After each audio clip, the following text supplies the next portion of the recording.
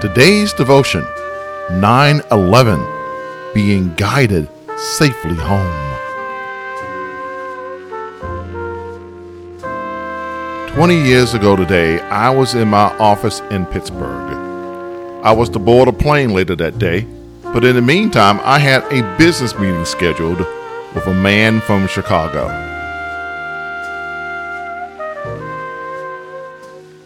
Before he arrived, we learned of what happened in New York. Our offices were not that far from the airport, and as we got additional word of what was happening, we decided to tell the nearly 500 people in the building to go home safely. As the last of our employees were leaving, the man from Chicago arrived. Flying in on one of the last flights before the planes were grounded, the man from Chicago greeted me, not knowing what had happened. As we relayed the stunning details of what took place, the man from Chicago only had two thoughts. How was his family, and how could he get home safely? Flights had been grounded. Hotels were filled with stranded airline passengers and crew. With nowhere to go, I offered the man from Chicago lodging at my home. He declined, not because he did not want to stay at my home, but because he wanted to return to his home. He got a rental car, and the man from Chicago made his way safely home. Jesus said that in my Father's house there are many mansions. If it was not so, I would have told you, for I go to prepare a place for you. On this tender day, we can all remember where we were. We can all remember what we were doing.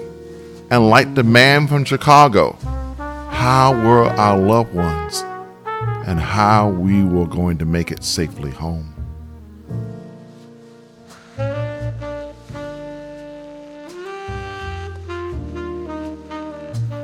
God is concerned for you and has prepared a home for you not only in the afterlife, but in this life.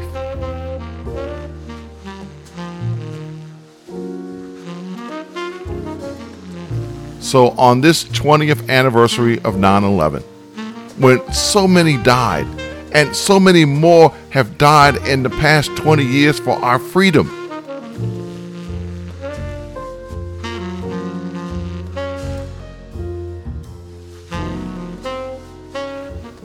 let us follow the teaching of the Lord and understand that the first of our freedoms is to love the Lord and to love our neighbor as ourselves. If we believe that and we know that, we can defeat anything in our way, from a terrorist attack to a virus, because we're doing the Lord's work. We are doing the Lord's work because freedom and loving the Lord means that we will wear a mask so that our brothers and sisters are protected. We are doing the Lord's work when we believe more in the collective good than individual entitlement, which is falsely thought by so many to mean freedom. And we are doing the Lord's work when we take the vaccine, not because of a mandate from the government,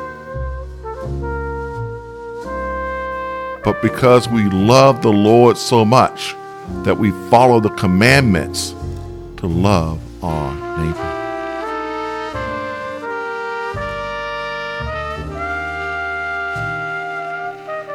When we do the work of the Lord, we will be guided safely home, just like that man 20 years ago from Chicago.